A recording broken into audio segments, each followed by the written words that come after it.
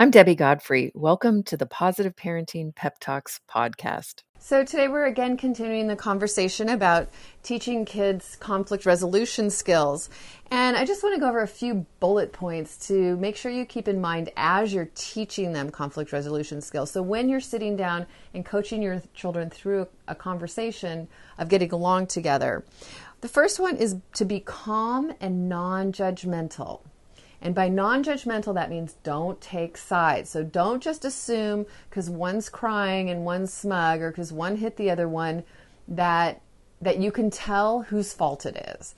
Anytime you enter a situation where children have been fighting, something's gone on behind your back. And there's no way for you to know what that is. So you need to go in non-judgmentally, assuming you don't have any idea, and each one's going to tell their own side of the story, and each of them are going to feel absolutely right. And there's no way for you to really know the true who did it, who's responsible. And the truth is they're both responsible. It takes two to fight. So there's never a time where it's one of the children's fault and the other one is totally innocent. It takes two to fight.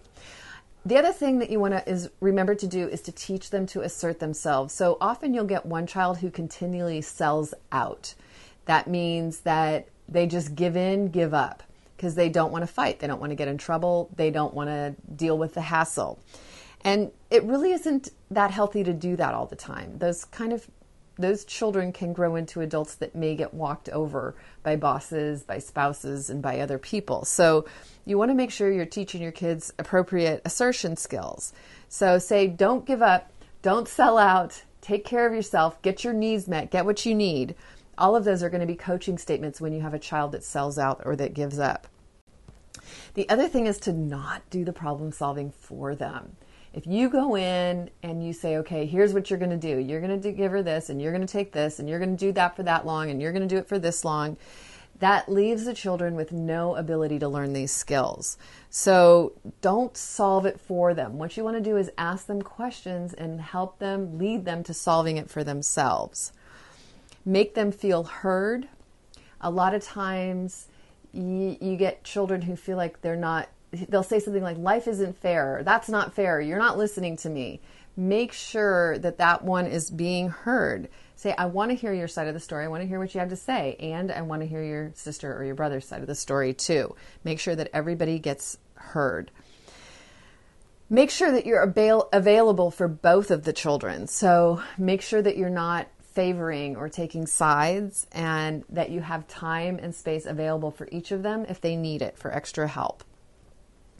Teach them how important it is to make sure that everybody wins, to make sure that they leave the situation with the other child being happy too. You want to win and you want your sister to win too. It's important that you get your needs met and that she gets her needs met too. If kids are really angry, then you want to ask them what they need to do to cool off. Some kids might need to go run around. Sometimes it's best if they go to different spaces. So I might say, it looks like the two of you need some time away from each other. So, where could each of you go to get away from each other and have some time and some space for each other? Ask them to get quiet and think of happy or loving thoughts about someone else if they need to, but preferably about themselves and their sibling. And to think about what to do to solve the problem. You'll know if the solution works if everybody's happy or joyful about the solution. Okay, so let's finish this up for today. Think about watching those conflicts that happen and how you can help your children see them differently and make sure that everybody wins. Have a great day and happy parenting.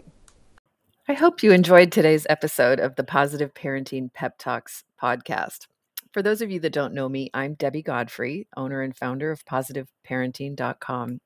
I hope you'll go and check out my website and follow me on Instagram and let me know about what you thought about today's episode.